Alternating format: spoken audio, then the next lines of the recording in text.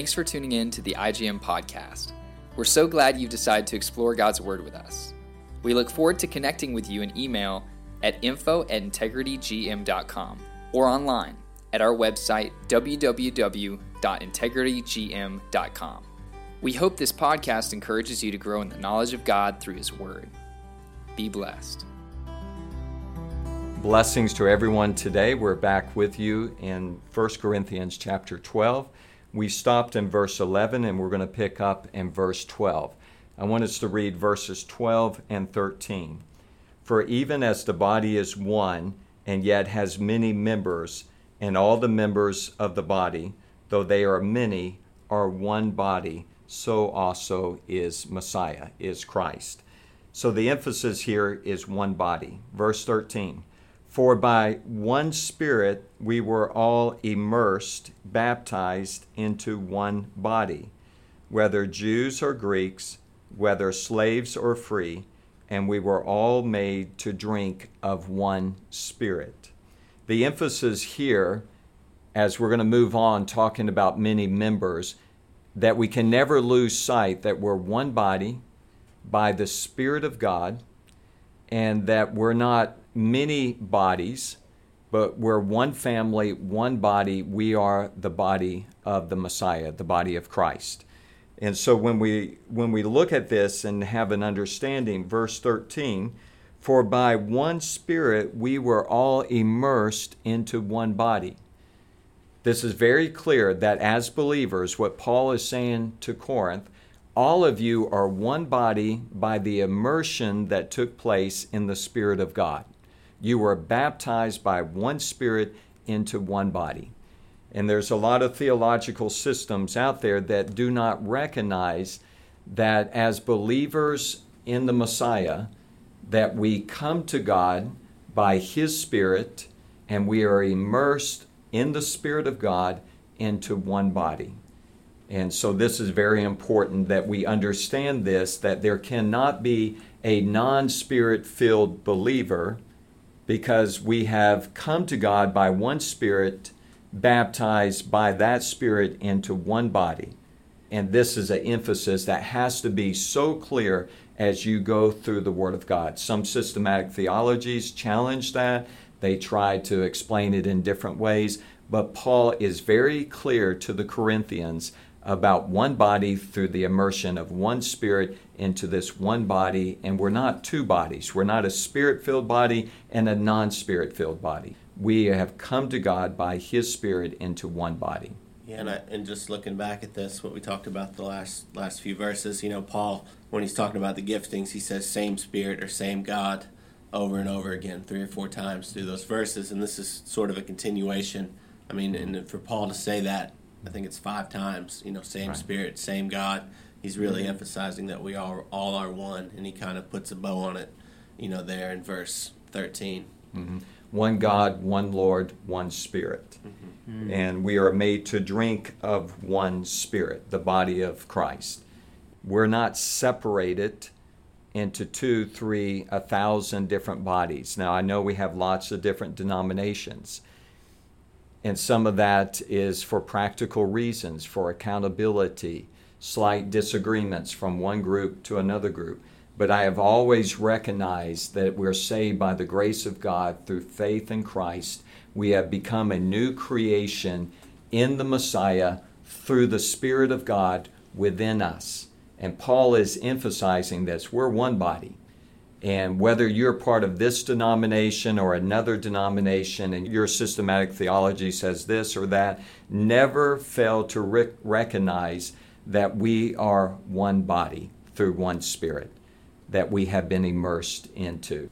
So I think it's very clear, but it gets very complicated at times as we have factions. And remember, the Corinthian church had factions going all the way back to chapter 1. Some said, I'm of Apollos. Some said, I'm of Paul. Some of Cephas. Some said, we're of Christ. Almost an arrogant understanding. We're of Christ and we're better than all of you. That could have been the context. But Paul's bringing it back to reality, as saying that Christ is the head in chapter 1. And he says, thank God I did not baptize any of you except these individuals, because it's not about me. And we need to all come into agreement under the authority of the Messiah, under Christ, in which we have come into one body through one Spirit. And we're one. We're not 5 different groups. We're not 1,000 different groups. We're one body through God's Spirit that we have been immersed into that body. Mm-hmm. So this is clear. So we're going to move on from that and not spend an hour on it. And so just take it for what it is saying. For the body is not one member, but many. So there's one body, but many members. Verse 15, if the foot says, because I am not a hand, I am not part of the body, it is not for this reason any the less a part of the body. And if the ear says, because I am not an eye, I am not a part of the body, it is not for this reason any the less a part of the body.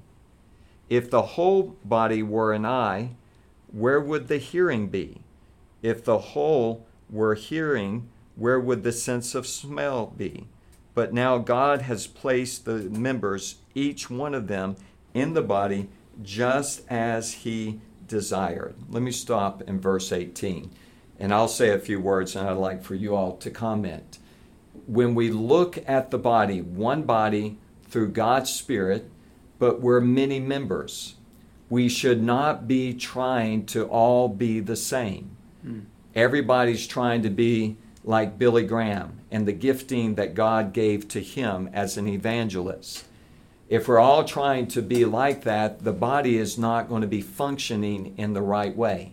Yeah. We need all the body, the members, functioning in the way that God desires and gifting the members in the way that God wants to gift them.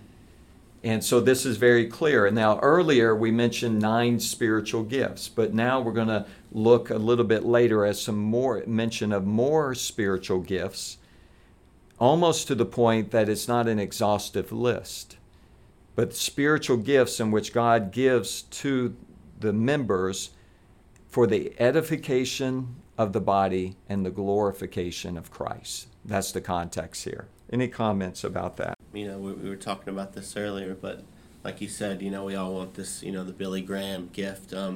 But, Paul breaks it down. I love Paul. He's very practical and pragmatic in this. And we talk about the body of the Christ. He relates it to a body like we have. So, yeah, if you lose your big toe, you can't walk. And you think that's a big, that's not that important, my big toe.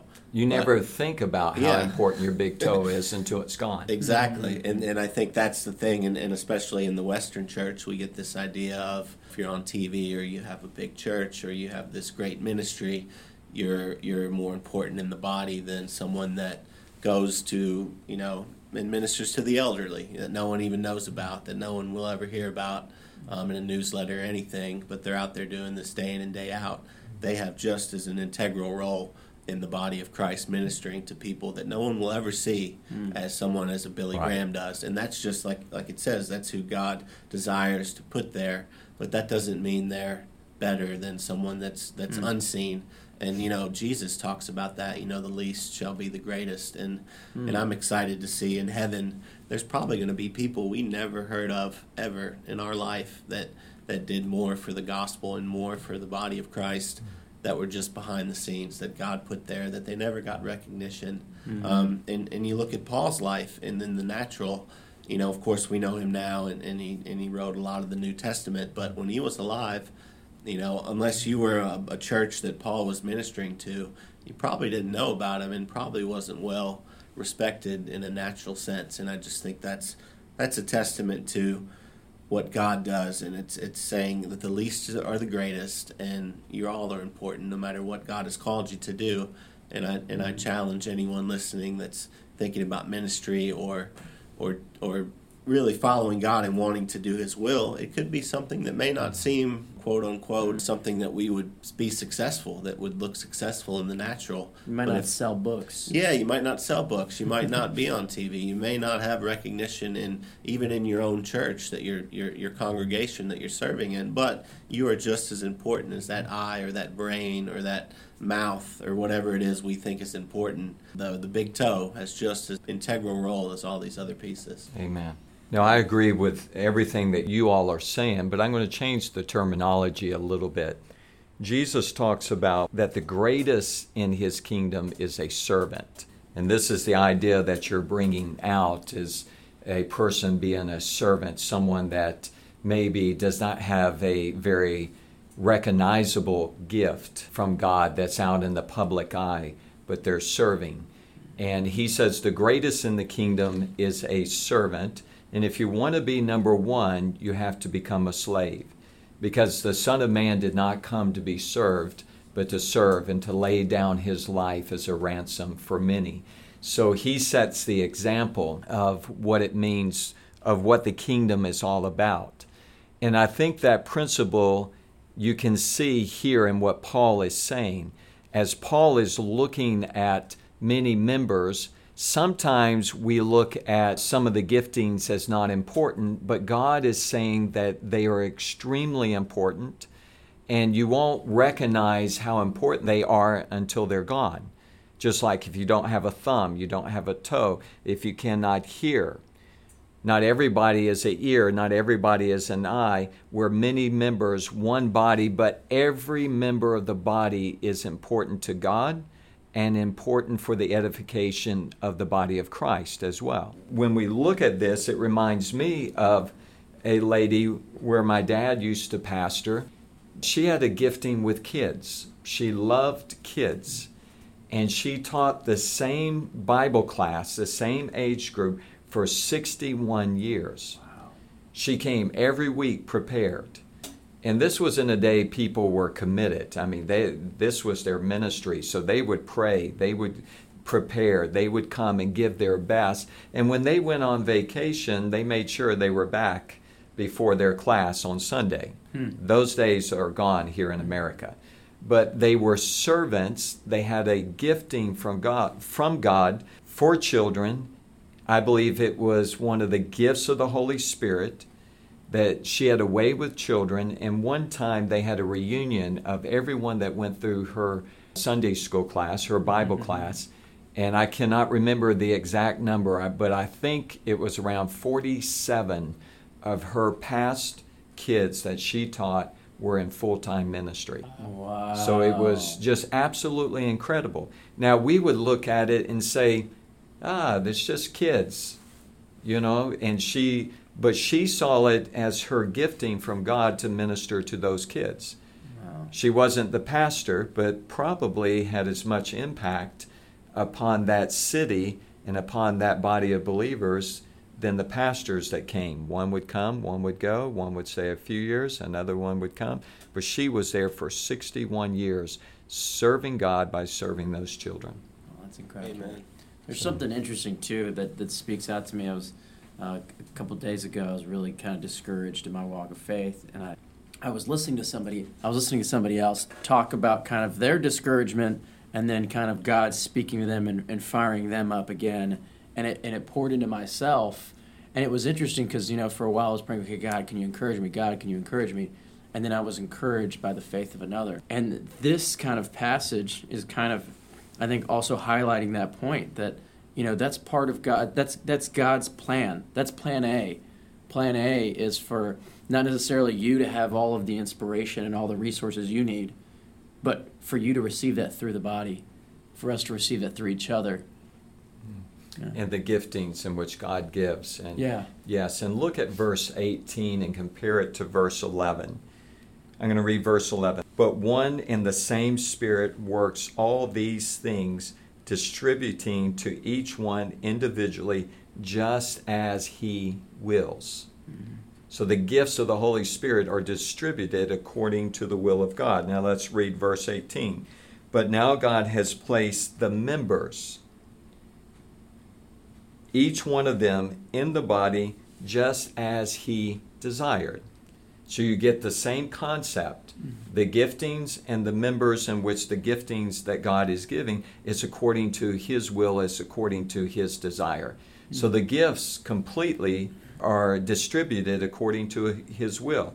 The members are to function in with these giftings by the desire of God. And that's a consistent principle that's going through. Now let's look at verse 19. If they were all one member, where would the body be? If we were all Billy Grahams, where would the body be? If we were all Yonis, where would we be? All Scotts, where would we be? If we're all trying to be the same member, then the body is not going to function in the right way. Verse 20, but now there are many members, but one body. And the eye cannot say to the hand, I have no need of you. So I cannot say to Alan, your gifting is not important. We really don't need you. You're disposable. This is not a corporation. Corporations do that. They say, okay, let's look at who's not important. Let's get rid of them. In the body of the Messiah, we should recognize the giftings that they're all important. And I'm talking about gifts of the Holy Spirit distributed to the members. Verse 20, but now there are many members, but one body. Again, verse 21, and the eye cannot say to the hand, I have no need of you. Or again, the head to the feet, I have no need of you. On the contrary, it is much truer that the members of the body which seem to be weaker are necessary. Mm-hmm. There's a necessity to them. And those members of the body which we deem less honorable, that we do, not God, but as we look at it and say, that's not that important. On these we bestow more abundant honor. We should see the lady that taught a little kid's Bible study for 61 years, and we should see how precious that is to God and to the body. And our less presentable members become much more presentable when we see it through God's eyes. Whereas our more presentable members have no need of it, but God has so composed the body, giving more abundant honor to that member which lacked. So God is trying to bring up those that we see as not that important and put it in the right context. Scott, just a quick question for you. So in that verse 24 where he says, giving more abundant honor to that member which lacked, when he's saying lacked, does that mean honor in the natural of us giving that honor, not God? So is that a safe way to I do. I think it's God speaking through Paul to the Corinthians to see that these giftings are important to the body, and we may not think that they're important, but giving more abundant honor to that member which lacked honor. And so to see it and to recognize the gift of God, the gifts of the Holy Spirit upon that individual, their gifting, and see the importance of it and honoring it. So kind of look at it with God's eyes. Yes. An encouragement to look at it with God's eyes. Yes. I don't necessarily think that it means we have to bring them in front of the body and just lavish on them all the praise for everything that they're doing. Because remember, we're doing this for God's glory. But it's a recognition how important that person is to the body of Christ. So it's a really good question there. You know, that really speaks to me personally. I was mentioning this earlier, but throughout my life, I've kind of walked in various ones of these giftings at different times. But I know some people, a good friend of mine, who's never walked in any of these visibly tangible outpourings of the Spirit, that look like, oh, wow, this looks miraculous.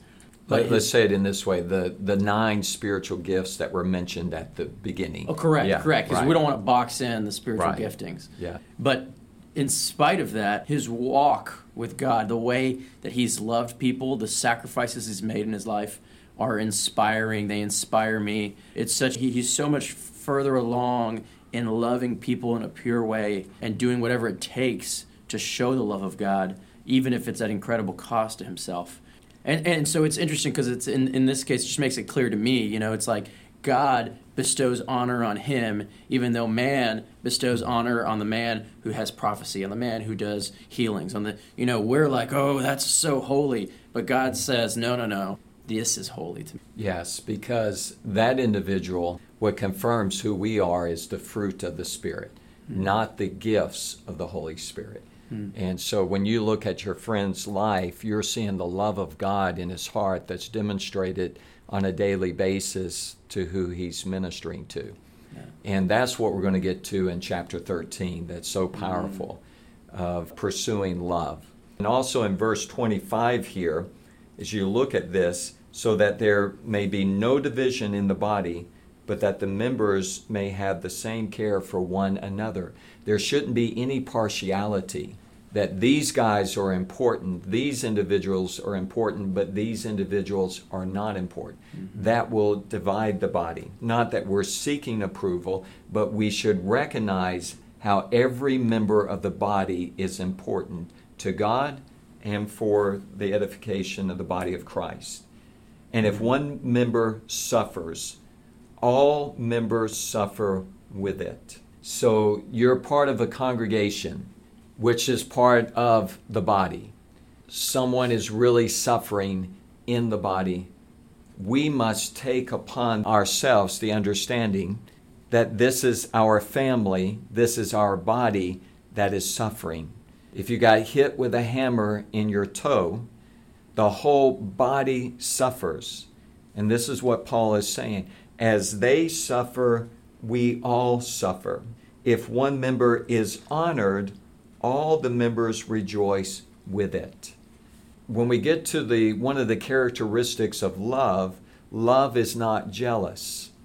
When a member of the body is honored, there are sometimes some people operating in the flesh. Well, why did they get honored and I did not get honored?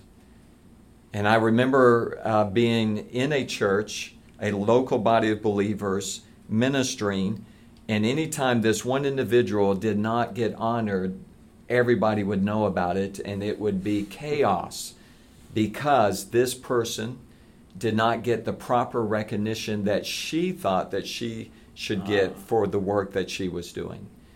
It's kind of like a misplacement of the whole purpose of what she's doing. Yes. Kind of, yeah. It's not about servanthood, but it is about self-centeredness. Mm. When one person gets honored, we all rejoice. But some people look at that in the flesh and say, they got honored, but what about me? I did this, but they... And it becomes divisive in the body. I always take the mentality, if someone gets honored, praise God for that. The whole body is being uplifted. It's not about me, it's about the Lord. And this person is doing a great job for God's glory, and somebody recognizes it, so let's all rejoice. Yeah, and I was thinking the counter of that about the suffering too. We'll see that in the church where a pastor, a minister, or somebody in the body is kind of struggling. We're like, wow, glad that's not me. Mm-hmm. Glad I'm living right. And you kind of that's the first thing that goes in your mind. What's going on? What sin is in their life? Yeah, they lack faith. That's Sometimes what you jump that to. comes out. That's what you jump to, and it's not Scott's struggling and this is happening, and we need to suffer with them, and we need to have more empathy in a lot of ways, and I think that can get lost when you see. Yeah, you never know what God's doing in someone's life or what they're doing, and to quickly judge and say, well, they must be living wrong, or there's some sin that caused this, and that's a quick thing the body can, members of the body can jump to when they see someone suffering or struggling, which is something I have to check in my life to say, when you see that, don't immediately jump to judging and having a wrong spirit about it, and saying, hey, let's go through this with them, let's be there with them, because it says if one member suffers, the body suffers. If you ever had a bad earache, it's one of the worst things. For me, one of the worst pains you can have is an earache or a toothache, and that's a little thing, and the whole body is you can't function if it's a bad one. So, in a similar sense, maybe one of these, maybe the pastor's not struggling, maybe it's the person that cleans the grounds. We should all kind of be affected by that and suffer with them and try to support that person. And try to uplift them, bring them to a point that they come out of that, whatever the context is. And so, yes, I agree with that fully. And it feels extremely contextual, too, because it's like maybe Scott's the hand, and he's out there doing things.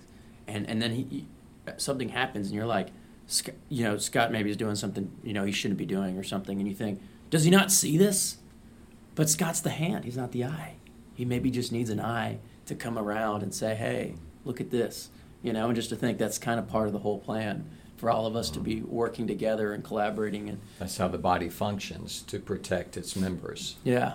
Yeah, so it's a really good understanding of that. And it doesn't always practically live out within the body of the Messiah, but as we are operating in God's Spirit, this is the way that it should be. Mm-hmm. And we're always striving to not respond to things, not understand things by the world's understanding, but by God's understanding. And so this is what we're striving to be like here in 1 Corinthians chapter 12. And remember, Corinthians is about progressive sanctification. Babes that should have grown up, they should be eating meat, but they're still drinking milk. So yes, we are a new creation by God's Spirit. However, there's a process of maturing in the things of God. And this is why he's writing this letter, because there's a lot of immaturity within the Corinthian church. Verse 27, now you are Christ's body and individual members of it. And God has appointed in the church, in the ecclesia, in Hebrew, the Keilah, first apostles, second prophets, third teachers, then miracles, then gifts of healings, helps, administrations, various kinds of tongues. Now he mentions some of the ones he mentioned earlier in the list of 9 that we went over, but now he expands on that, even brings into the list some of the things that we're going to see later on in Ephesus, in the letter he writes to the Ephesians, which is going to come 5 to 8 years later. Here you see apostles, prophets, and teachers. In the letter to the Ephesians, he's going to say apostles, prophets, evangelists, pastor, teachers. But then he even talks about helps, administrations. And what we said before is I don't believe that this is an exhaustive list. I believe that something that glorifies God and it edifies the body of the Messiah, and it comes from God to the member, distributed according to God's will, his desire. If it's accomplishing that, that can be a spiritual gift. Mm-hmm. Because you look in Romans 12 and he adds more things to the list. So you get this understanding. You have the 9, then you're looking at some other things he's talking about, but helps and administrations is in the context of a spiritual gift that comes from God to the members. So what I always say, if it glorifies God, uplifts the name of Jesus, it edifies the body, it strengthens their faith, it makes their faith stronger, it helps them to keep their eyes on the Lord Jesus Christ. This, to me, can be in the context of a spiritual gift. And Scott, maybe you could help clear this up for me. It looks like Paul, there where he talks about first, second, third. What in contextually is he referring to? How could we interpret that when he says first apostle? So is that the first in the line of what great gifting to have or ministry to have?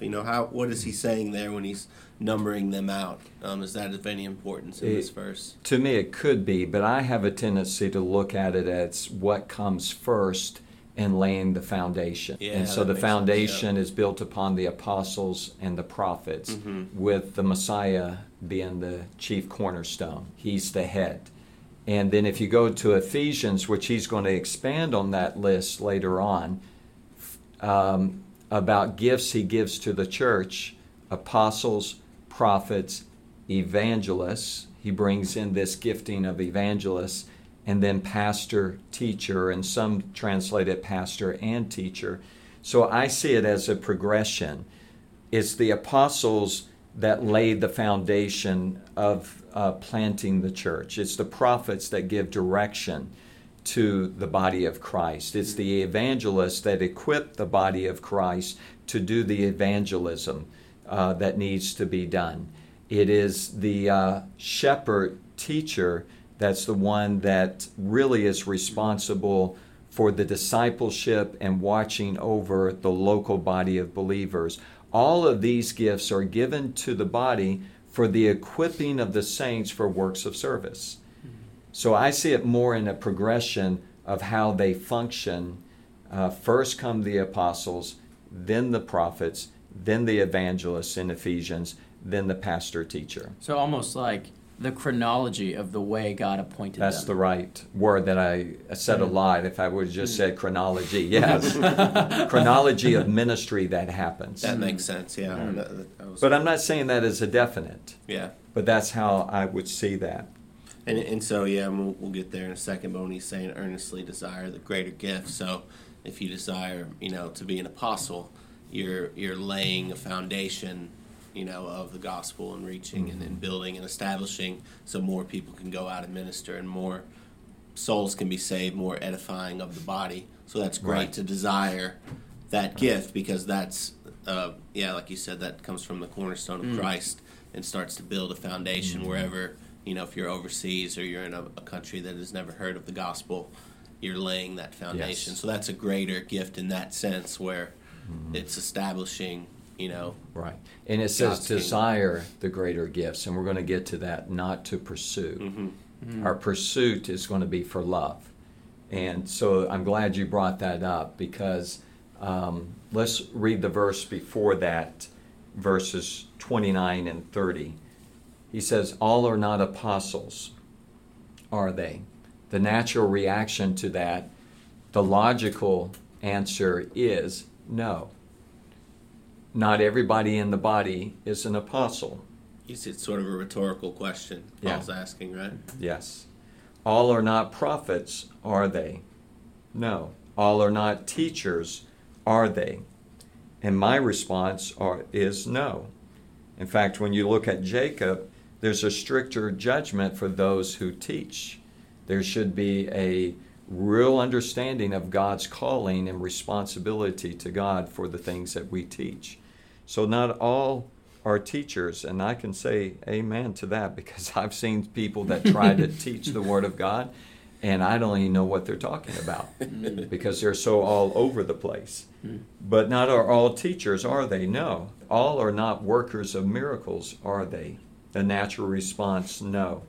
All do not have gifts of healings, do they? All do not speak with tongues, do they? No. All do not interpret, do they? So Paul is listing these things with the natural response, no, because we're many members and we don't all have the same gifting. And speaking in tongues here is with tongues is in the context of a spiritual gift, and not all speak with tongues. But remember earlier in verse 13, for by one Spirit we were all baptized into one body. And so some people teach that unless you speak in tongues, you're not filled with the Spirit. But not all speak in tongues, speak with tongues. Yet we were all baptized into one body by one Spirit. That kind of destroys that whole conclusion of theology that says if you don't speak in tongues, you're not baptized, filled with God's Spirit. So I just wanted to point that out. Now getting to that verse 31, but earnestly desire the greater gifts. We don't all have these giftings. Not all of us speak with tongues, but earnestly desire the greater gifts. What is that actually speaking of? It could be the list that was just mentioned. It could go back to the original 9 that he talked about, that he expands upon. It could be prophecy in chapter 14, because it really edifies the body, not speaking with tongues unless it's interpreted. So there's many ways in which you can look at this. We're not to pursue the greater gifts, but we are to desire the greater gifts because of what that means for the body. Kind of like consistent with all of this, it's about the unity, how we can be with, help each other out, be there for each other. Yes.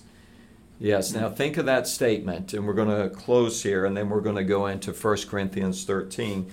Earnestly desire the greater gifts, and I show you still a more excellent way. So we desire the greater gifts, but we're going to pursue the love of God. That's what we pursue. Go to chapter 14, verse 1. Pursue love, yet desire earnestly spiritual gifts, but especially that you may prophesy. There's something I gotta mention here because I just think it's amazing.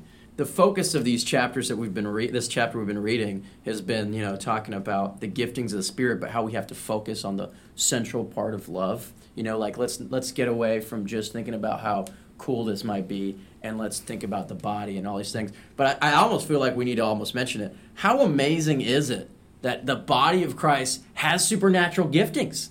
Yes. I mean, it's easy to gloss over that because it's kind of seems commonplace, but it's incredible, and the world kind of idolizes that. You've got like Harry Potter and all these magical concepts that happen in all these different movies, and the world is like, they think about that, and it's clear, like man wants to build that up in themselves. Everybody wants to have these cool things, but it's so amazing, and I just think it's just worth mentioning that our body has, heavenly giftings, things that we can't even explain as well. Yes. And even groups that don't believe in the spiritual gifts that they are for today, if you look at it contextually here, they're gifted by God's Spirit. Mm-hmm. You see, they have gifts of the Holy Spirit they may not even recognize. Yeah. So we were born of the Spirit. We were baptized by the Spirit.